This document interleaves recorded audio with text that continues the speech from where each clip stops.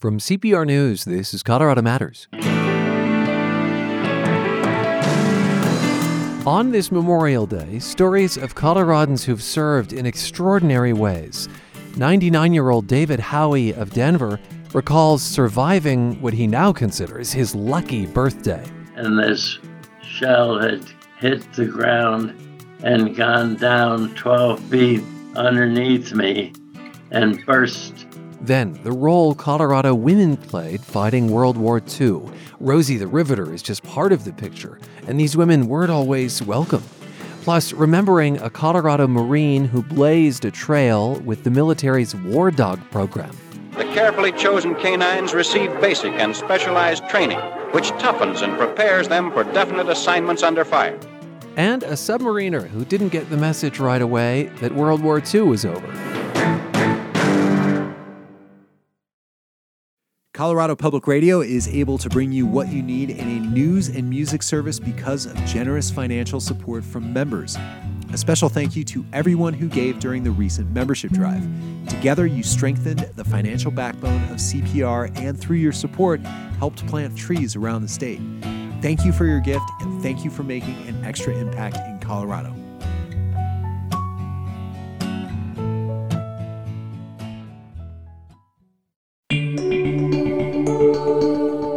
This is Colorado Matters from CPR News and KRCC. I'm Ryan Warner. On this Memorial Day, stories of service that stand out. An early trainer of Defense Department dogs, a World War II submariner, and women who served in the Second World War but weren't always welcome. We'll begin with 99-year-old David Howie of Denver. Last fall, he shared with us what happened on his 23rd birthday. He describes it as the scary birthday he will never forget. It was 1944, the height of World War II. Howie was on the front lines in Italy when his unit ran into trouble. We got in position and the Germans were on 3 hills in front of us and to the left and the right, and they knew we were there, and they started sending out a lot of artillery fire. Howie and his fellow soldiers were hunkered down in their foxholes. All of a sudden, my foxhole just raised up in the air and lowered, and I couldn't tell what had happened because shells were landing all around me. The ground was shaking. The onslaught continued for hours. When it finally let up, David Howie climbed out to see what had happened. He found a huge shell that had lodged below him with a delayed fuse. And this shell had hit the ground and gone down 12 feet underneath me and burst. It's 365 pounds of steel and TNT, and it had gone off underneath me. It cracked the ground, and the water that had collected in my foxhole was already draining into the big hole that this had made underneath my foxhole. After seeing how close he'd come to being blown up, Howie used the angle of the shell to calculate where it had been fired from. Then he went to an intelligence officer who had a map. Together, they traced the shell back to a huge German cannon kept in a cave, and with the help of the Tuskegee Airmen, took it out of commission. And I was the battalion graves registration officer, so I had to go out and collect the dog tags of the men that had been killed and put one dog tag in their mouth and send the other dog tag back to the rear with the body. And I said to the clerk, "What's the date today?" And he says, "Today is the 9th of November.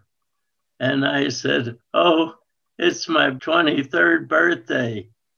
He says, "I went out and looked. You were pretty lucky today." And I said, "Yeah." And I got the only self-draining foxhole in the entire area.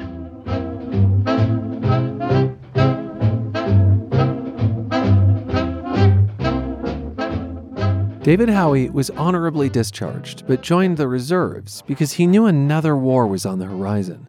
And sure enough, in 1951, he was called back to active duty when the Korean War began. He finally retired with the rank of major in 1963. I was in 20 years, 8 months, and 29 days. I said, that's enough. And I retired. And I get a monthly check now, which is very handy. Howie returned to his pre-war career as a printer. He later became a high school teacher. And when it was time for a third retirement, he and his family moved to Denver. He occasionally goes back to schools to tell youngsters stories from World War II. And not just the one about his luckiest birthday. There's also one about dodging a different kind of fire. You had to have all your buttons buttoned at all times. And one day the captain was inspecting the ranks, and the soldier ahead of me had a pocket unbuttoned. So the captain grabs it and says, "Soldier, do you want that button?" "Yes, sir." And he rips it off the shirt and says, "Hold out your hand. Here, you wanted it." The same scene played out a few days later with another soldier. When the captain asked if he wanted his button, this time that soldier responded in the negative. But the outcome was the same. The captain ripped off the button and threw it on the ground. Eventually, it was Howie's turn. He was unlucky enough to have his pocket unbuttoned. And the captain, of course, stopped in front of him with the question, "Do you want that button, soldier?" And I answered, "Right where it is, sir." And he looked at the sergeant and he says, "Sergeant, that excuse will never be used in this unit again." And he let go of my button. And I dodged the bullet that day. David Howie of Denver, retired U.S. Army major, sharing his memories with us last fall.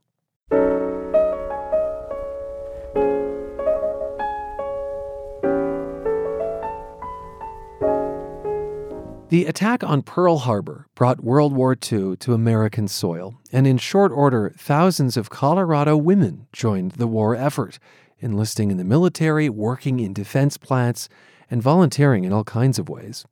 Army Nurse Corps Lieutenant Leela Allen Morrison was among them. A note that her experiences are graphic. She took care of hemorrhaging soldiers in a hospital tent near the front line in Germany, mixing powdered plasma with sterile water. I promised myself I would not show fear, because if I had been in their place, I wouldn't have wanted a nurse working on me, giving me IVs and whatnot with a shaky hand. That's a 2014 recording of Morrison made at a senior residence in Windsor, Colorado. She also helped as the Allies liberated the Buchenwald concentration camp. A survivor told her how he evaded death by hiding in a pile of corpses. As he showed her around the camp, she struggled to understand what had happened. This is just all to myself, and I was thinking, that's absolutely a factory of murder. That's the only way I knew to describe it.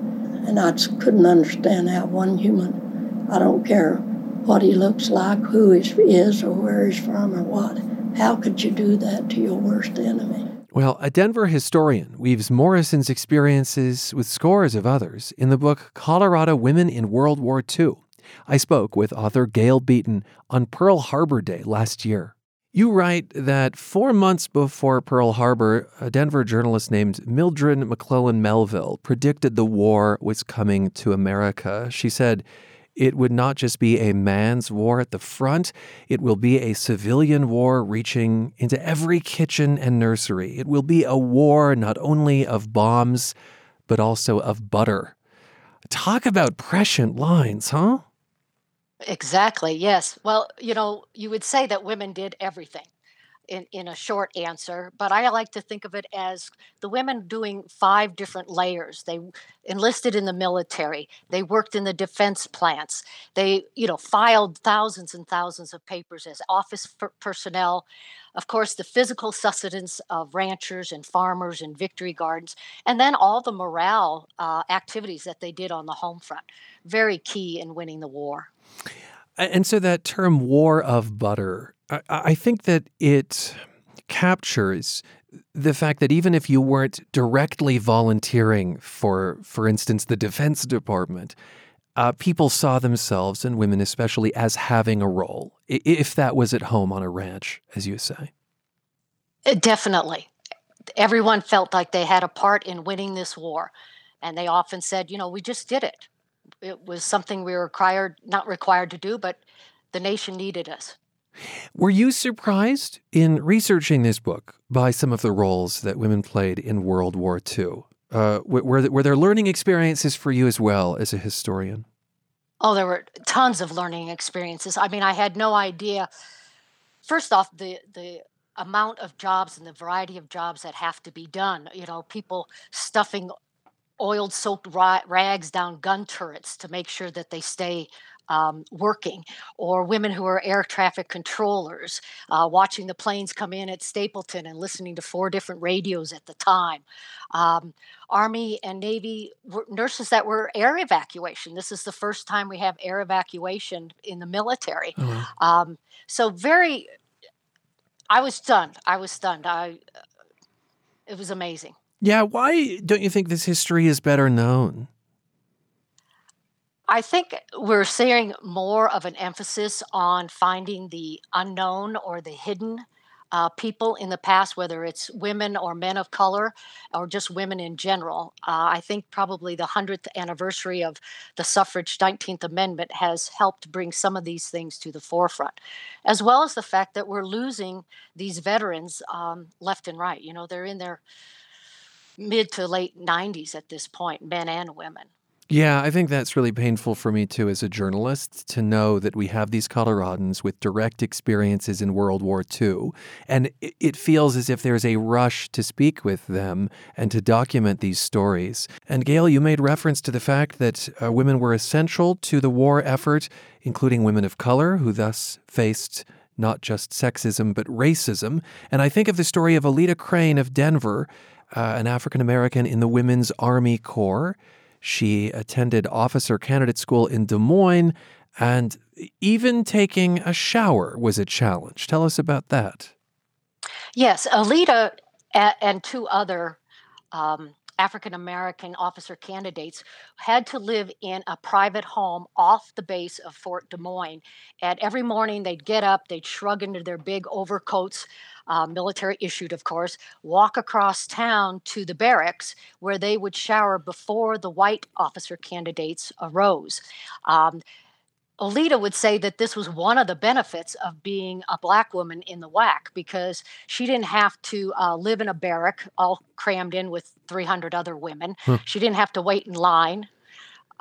So this was kind of a benefit, but obviously one of the very few benefits of being a Black woman in a segregated Army Corps. And it was segregation that meant separate housing for her. Yes. Yes. And that was really just the tip of the iceberg when it came to racism that Crane faced during both her military and non-military work during the war. What else did she have to deal with?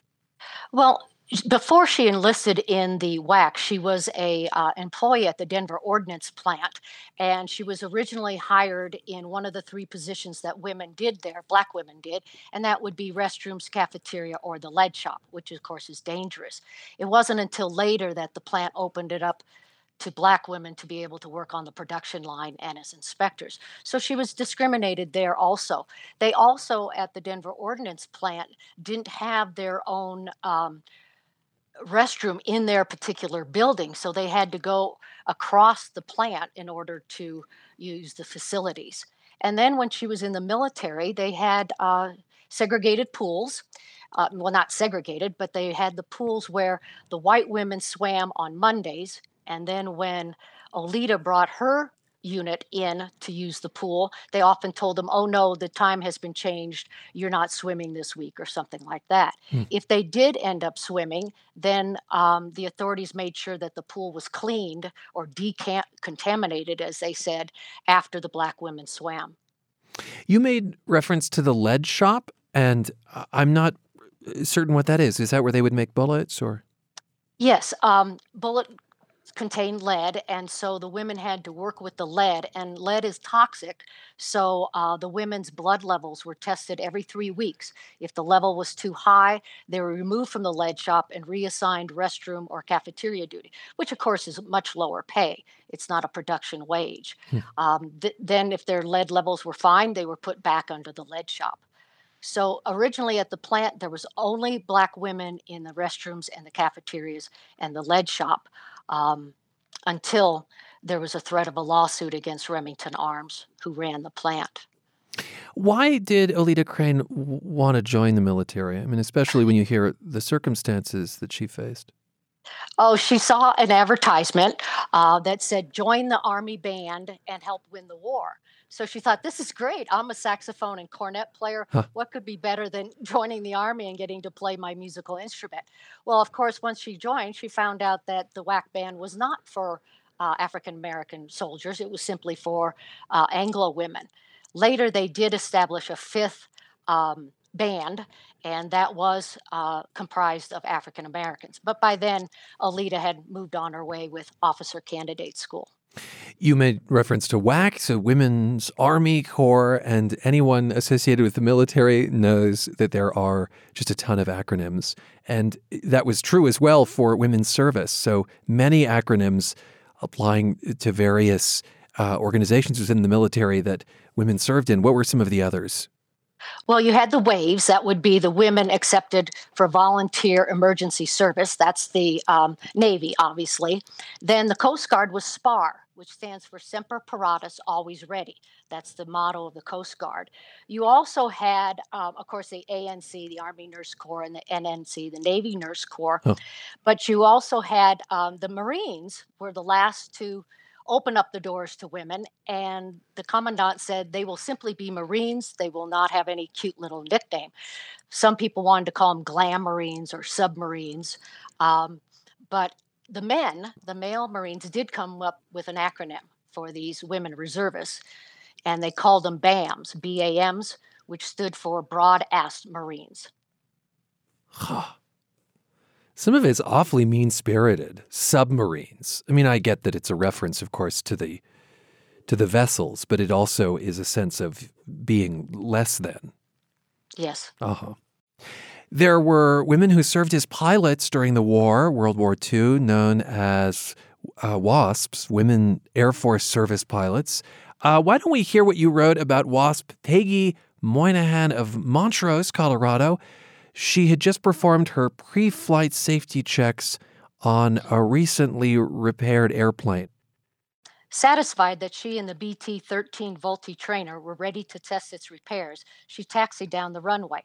On her climb over Bainbridge, Georgia, the plane flipped into a spin. Soon she was going down faster than she had gone up. Summoning the good Lord upstairs, she popped the stick. Nothing. She popped it a second time. Again, nothing. Still careening toward the earth, she popped it a third time. Finally, she pulled out of the spin. Finding a safe place, Moynihan held the plane steady as she landed. Unbuckling her harness, she jumped out and began inspecting the basic trainer. Realizing that the airfoils were not receiving the correct airflow, she ran her hand along the plane. Bubblegum. A huge wad was stuck on the wing. Removing her gloves, she pried it off. Refusing to dwell on how and why the gum had come to be on the aircraft, Moynihan lifted off and completed the test flight.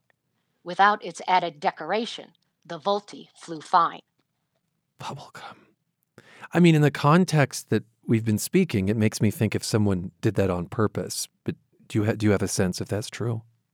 Yes, I do. There were instances of mechanics sabotaging the planes. Fortunately, it wasn't many instances, but there was one particular woman who died, and Jacqueline Cochran, the director of the program, it was later reported that she found that there was sugar in the gasoline tank, which of course would, not allow the plane to fly properly. Because it was women at the helm? Yes. Gosh. The women pilots are really going into a very manly male area, much more so than being a clerk or driving the motor vehicles around base or something like that. That I think was a threat to some people. So Becky Moynihan of Montrose was actually a test pilot. Yes. And is that a role that you knew going into this project that women had played? I knew that they had flown. I wasn't sure of all their different roles. The WASP, who went through the same training as male pilots, flew every type of military aircraft during World War II. So they were test pilots, but they also ferried airplanes. They transported officials from one end of the country to another. And one of the more interesting things they did, and dangerous, was towing targets for gunnery practice. So they would pull a large canvas banner, like you would see, flying over Mile High Stadium, will you marry me sort of thing. But this one, as they flew over, the men practicing their gunnery skills would be shooting at this airplane. And when it came down, they would inspect the canvas, and the ammunition was marked with paint, like blue and yellow and pink and green. And this way they could tell where the shots had been fired. And of course, sometimes they found that the plane itself had been hit. So I always find it amazing that you'd be up there in this airplane and, you'd hear something here hit your airplane. Must have been amazing. Yeah. I can tell in writing this, you've tried to place yourselves in their shoes and in their controls. Gail, thanks so much for being with us. We're really grateful for your time. Thank you. Historian Gail Beaton has written Colorado Women in World War II. We spoke this past Pearl Harbor Day. A memory now of my own. The first time I saw the Vietnam Veterans Memorial, I was in high school in Washington for a Model United Nations conference. It had snowed. We were walking across a monochromatic blanket of white. Then the black granite appeared. I was overcome. The contrast left me breathless. It's a feeling I'll never forget and never really experienced again. Until I heard a song, on public radio as a matter of fact, my first station, KOPN in Columbia, Missouri. They played There's a Wall in Washington by Iris DeMent. Let's listen and be back in the next half hour on Colorado Matters from CPR News and KRCC. There's a wall in Washington, and it's made of cold black granite. In August 2019, a Colorado Springs man watched police officers shoot his 19-year-old cousin. When they started shooting, I kind of froze. From that moment on, he had one goal: to change policing. Episode 2 of Systemic from Colorado Public Radio, available free on Apple Podcasts or wherever you listen. You're tuned to Colorado Matters from CPR News and KRCC. I'm Ryan Warner. On this Memorial Day, let's remember Marine Private First Class Homer Finley of Longmont. He died in August at age 95. Finley was part of the Marines' War Dog platoon during World War II. The carefully chosen canines receive basic and specialized training, which toughens and prepares them for definite assignments under fire. Dogs of many breeds rally to the colors. Finley handled messenger dogs. We spoke in November 2019. Homer, thank you for having us in your home. You're welcome. You worked with what was called a War Dog platoon. What were the dogs trained to do? Number one, we were the first Marine War Dog platoon to be formed in World War II. And we had two types of dogs. We had what we call messenger dogs, and the rest of the platoon was made up of Doberman pinschers, and they were trained for scouting and attack work. Tell me what the messenger dogs did. I mean, their name is fairly straightforward, and what kinds of dogs they were. We had three messengers. There was Thor, Jack, and Caesar, and each dog had two handlers. And the idea of the messenger dogs, they wore special collars where we could put messages in the collars. And usually one handler would stay in the command post. The other handler would go out with a patrol. Vital information is hastily written out for dispatch to the outpost position to the rear. An emergency ammunition supply is urgently needed if the patrol is to hold out. And instead of a soldier runner, the messenger dog will do the job. His speed and size make him a tough target, and there's no halt or backward glance until he comes to the ammunition supply point. Of course, they also started shooting at our dogs, and Caesar was our best messenger dog. Tell me about Caesar. I want to know all about him. Well, he was just easily trained. He was very intelligent. And actually, there's a memorial of Caesar in some museum someplace. Do you think a dog like Caesar was aware of the risks? Do you sense that the dogs knew that the work was dangerous? Well, we trained them to ignore gunfire because in combat, it's a lot of big, noisy shooting and yelling, and they did their duties beautifully. He asks for no reward. A pat on the back, any little acknowledgement by his master are sufficient. The whole war dog idea was successful, and today it still goes on in big time. The dogs no doubt saved lives.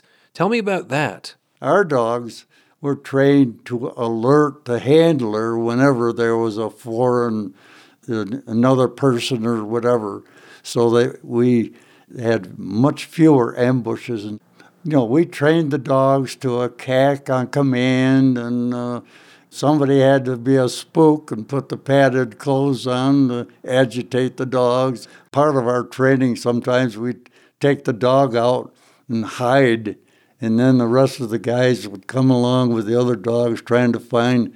And I could fall asleep under a bush or something, and my dog would let me know when anybody came near. His mission a success? The dog's complete happiness is expressed in his every movement.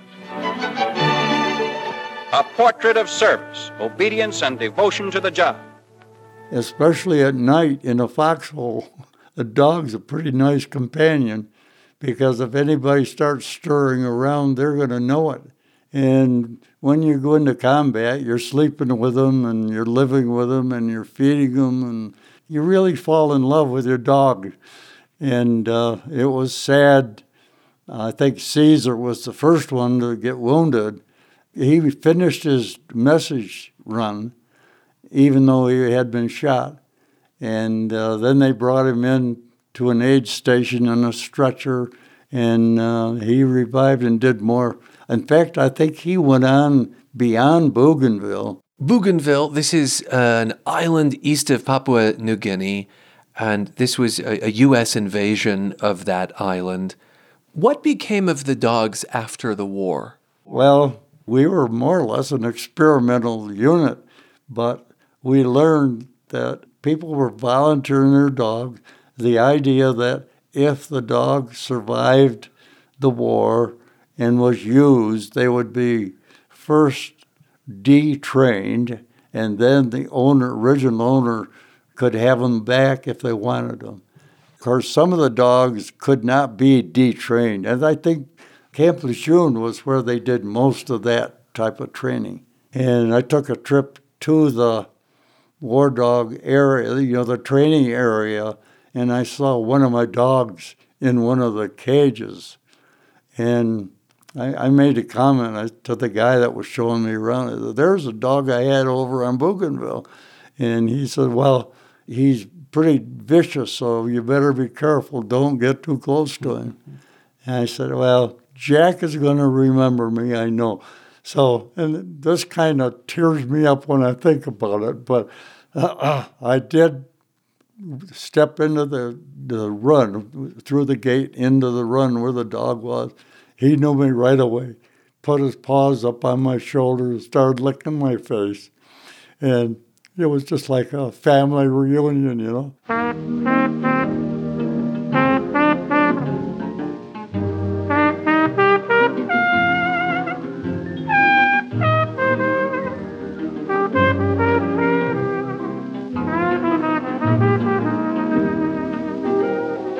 Homer Finley of Longmont, speaking with me in November 2019. He was part of the Marines' War Dog Platoon during World War II. Finley died last August at age 95.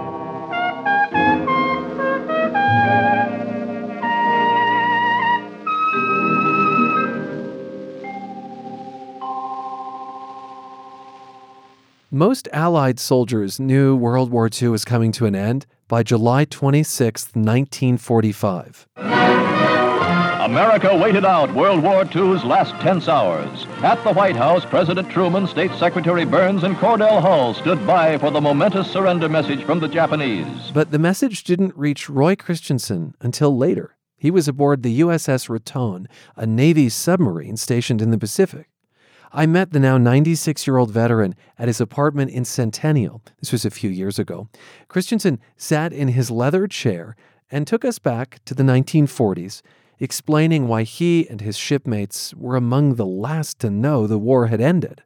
We were on patrol in the Philippine Sea off the Philippines, and we were still hunting enemy ships. But when the flimsy came into our boat. Now, what's a flimsy? Well, a flimsy is when we surfaced any messages that were to go to the ship, they would come through in code in about one sentence, and then you had to decode it. And these would only come if you were at the surface of the water. Right, yeah. So we really didn't. We were on our way into Subic Bay for a refitting.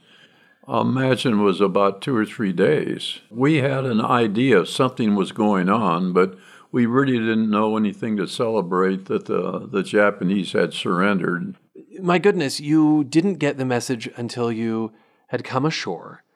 And there you were patrolling the seas for days after the war had ended. What if you had found a ship? I can't answer that. I really don't know. That was, luckily it didn't happen, but in August we had sunk 3 ships. Tell me about one of those occasions. What was it like? You had a submarine with torpedoes, correct? Yes.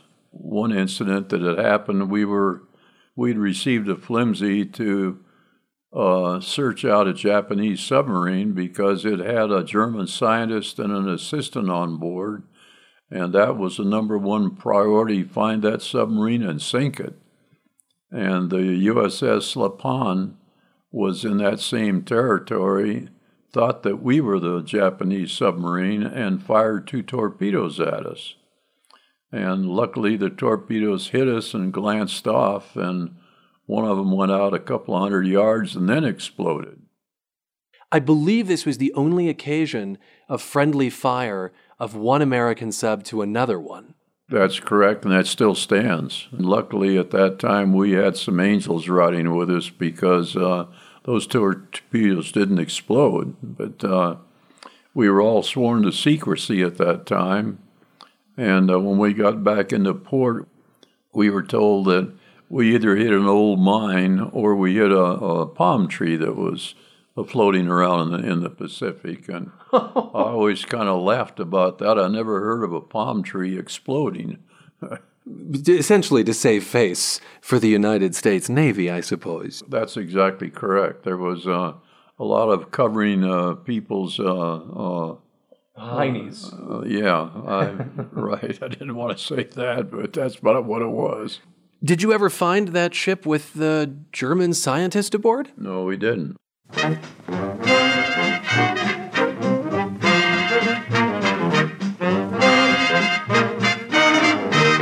You got to remember that in World War II, all the kids that volunteered to get into the Navy, about 50% of them were doing it because they were beating the draft. We were all kids, and we were all looking for excitement and thrills, and I'll certainly tell you that's where we got them.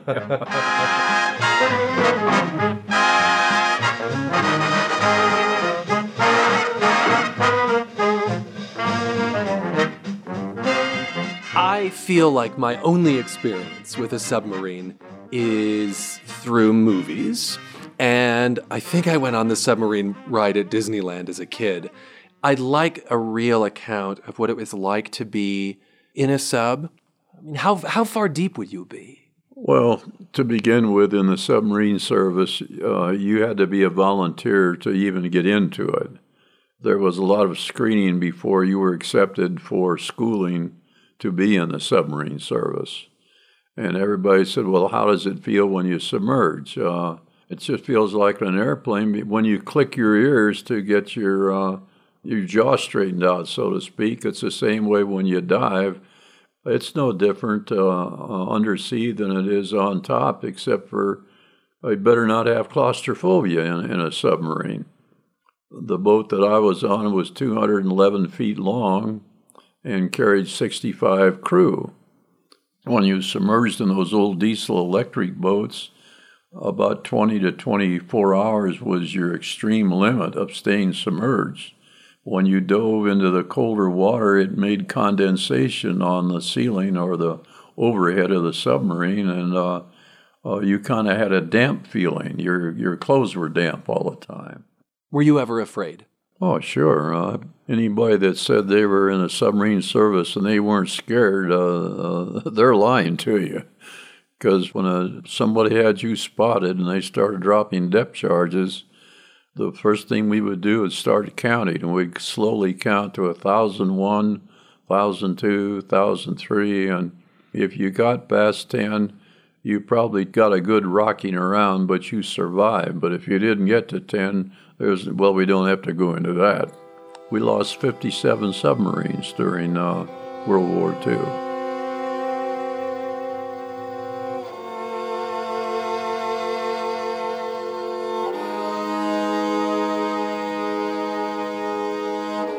When you have a war, whether you might call it propaganda or not, but the first thing that is taught to any service people is to kill and hate that enemy.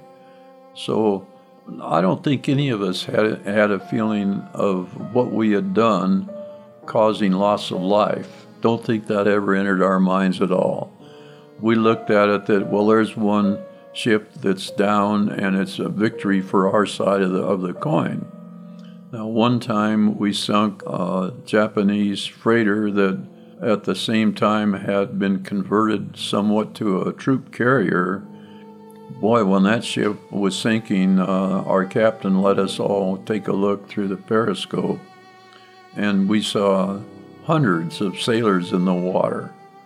And they were so anxious to kill us that the two escorts they had, destroyer escorts, they were dropping depth charges on us. And the concussion of those depth charges going off in the water would just lift these guys in the water up about a foot or two out of the water, not completely out of the water, but it would make them jump up, the explosion. They were killing their own people.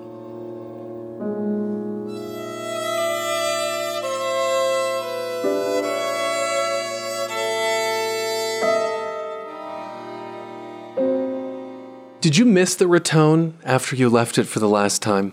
Certainly did. I came back to the United States aboard 3 other submarines, and I had some fungus that I developed in my fingernails from them being damp all the time, and I got piggybacked, so to speak, into Oakland to the hospital where I was getting treatment for my fingers, and the Raton arrived in San Diego maybe a month or 6 weeks after that.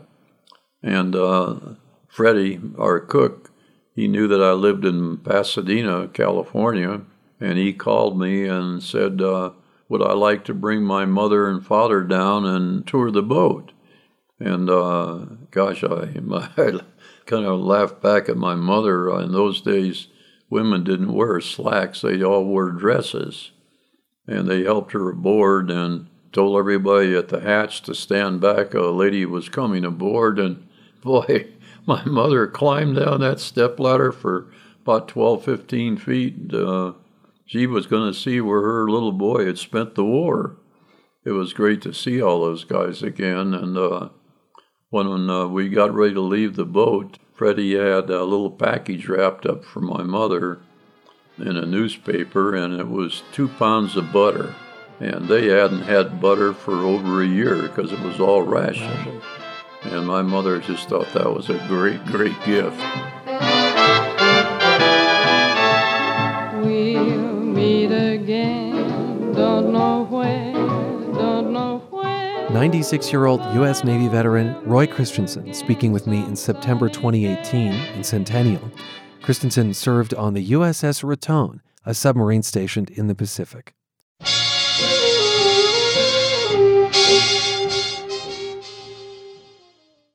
When veterans die, they are entitled to a flag presentation and other military honors.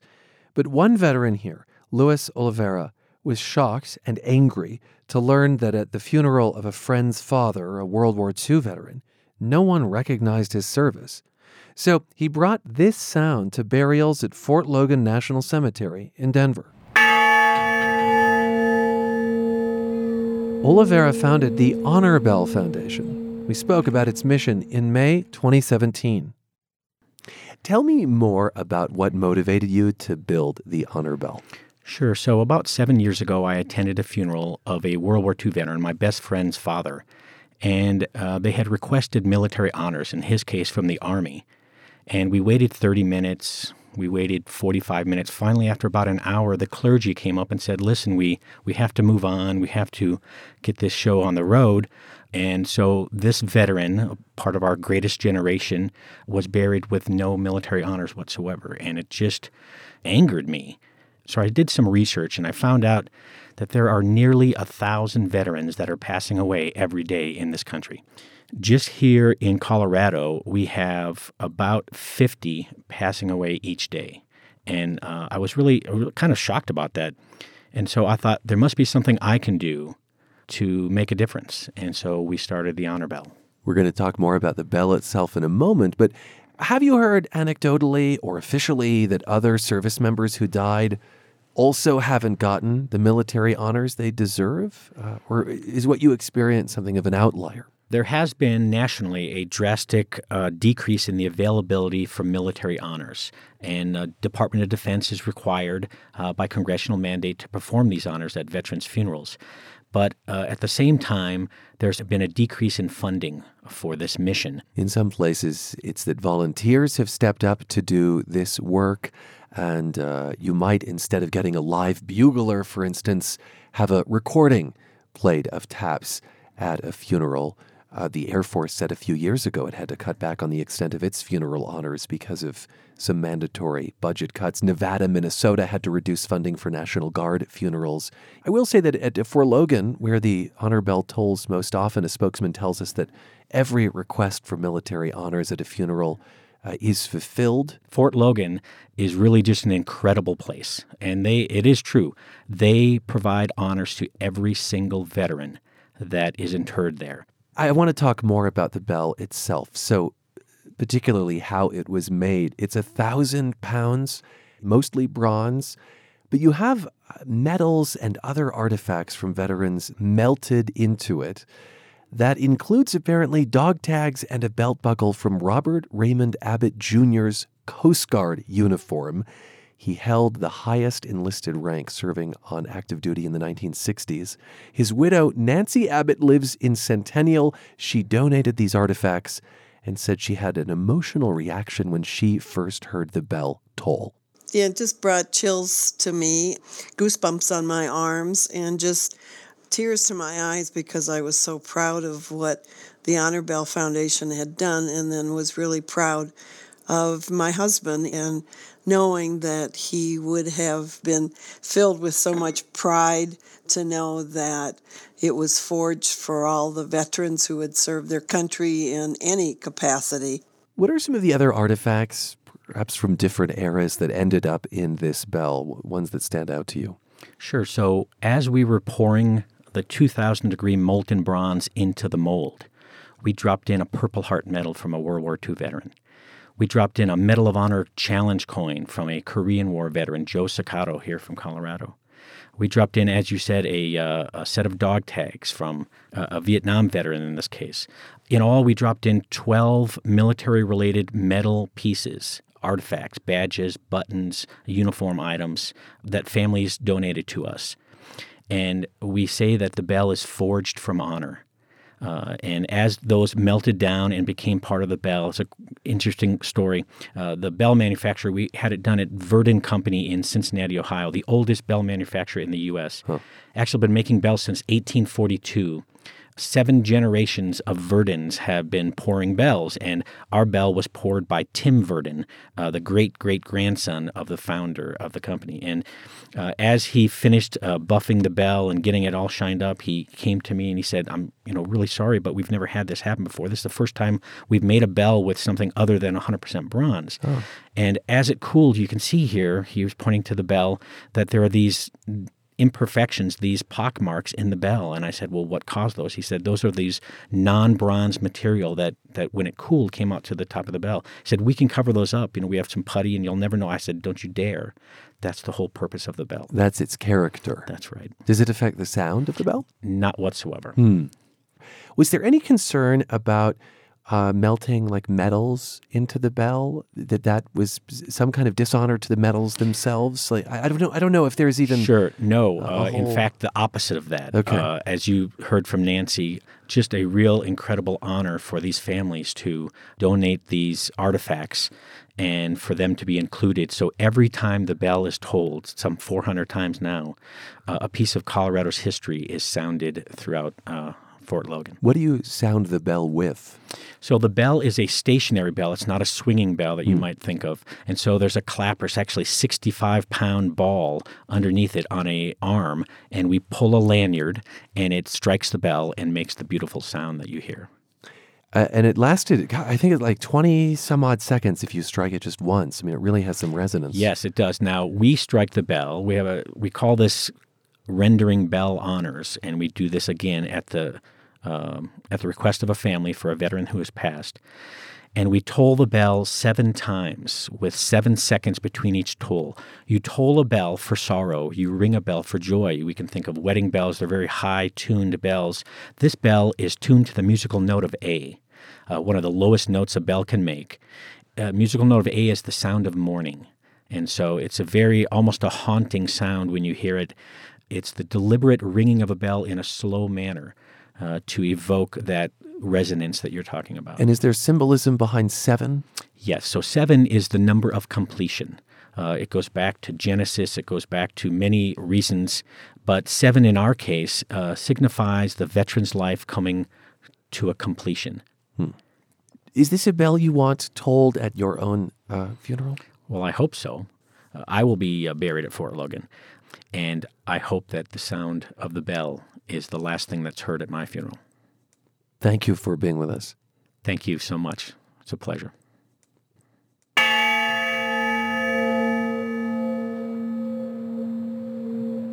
And indeed, the honor bell did toll for Luis Oliveira. He passed away in 2018, a year after we spoke, and was laid to rest at Fort Logan. He was a U.S. Army Ranger and received 2 Purple Hearts for a combat mission in Panama. Oliveira created the Honor Bell Foundation. Its work continues to ensure veterans have a proper final tribute.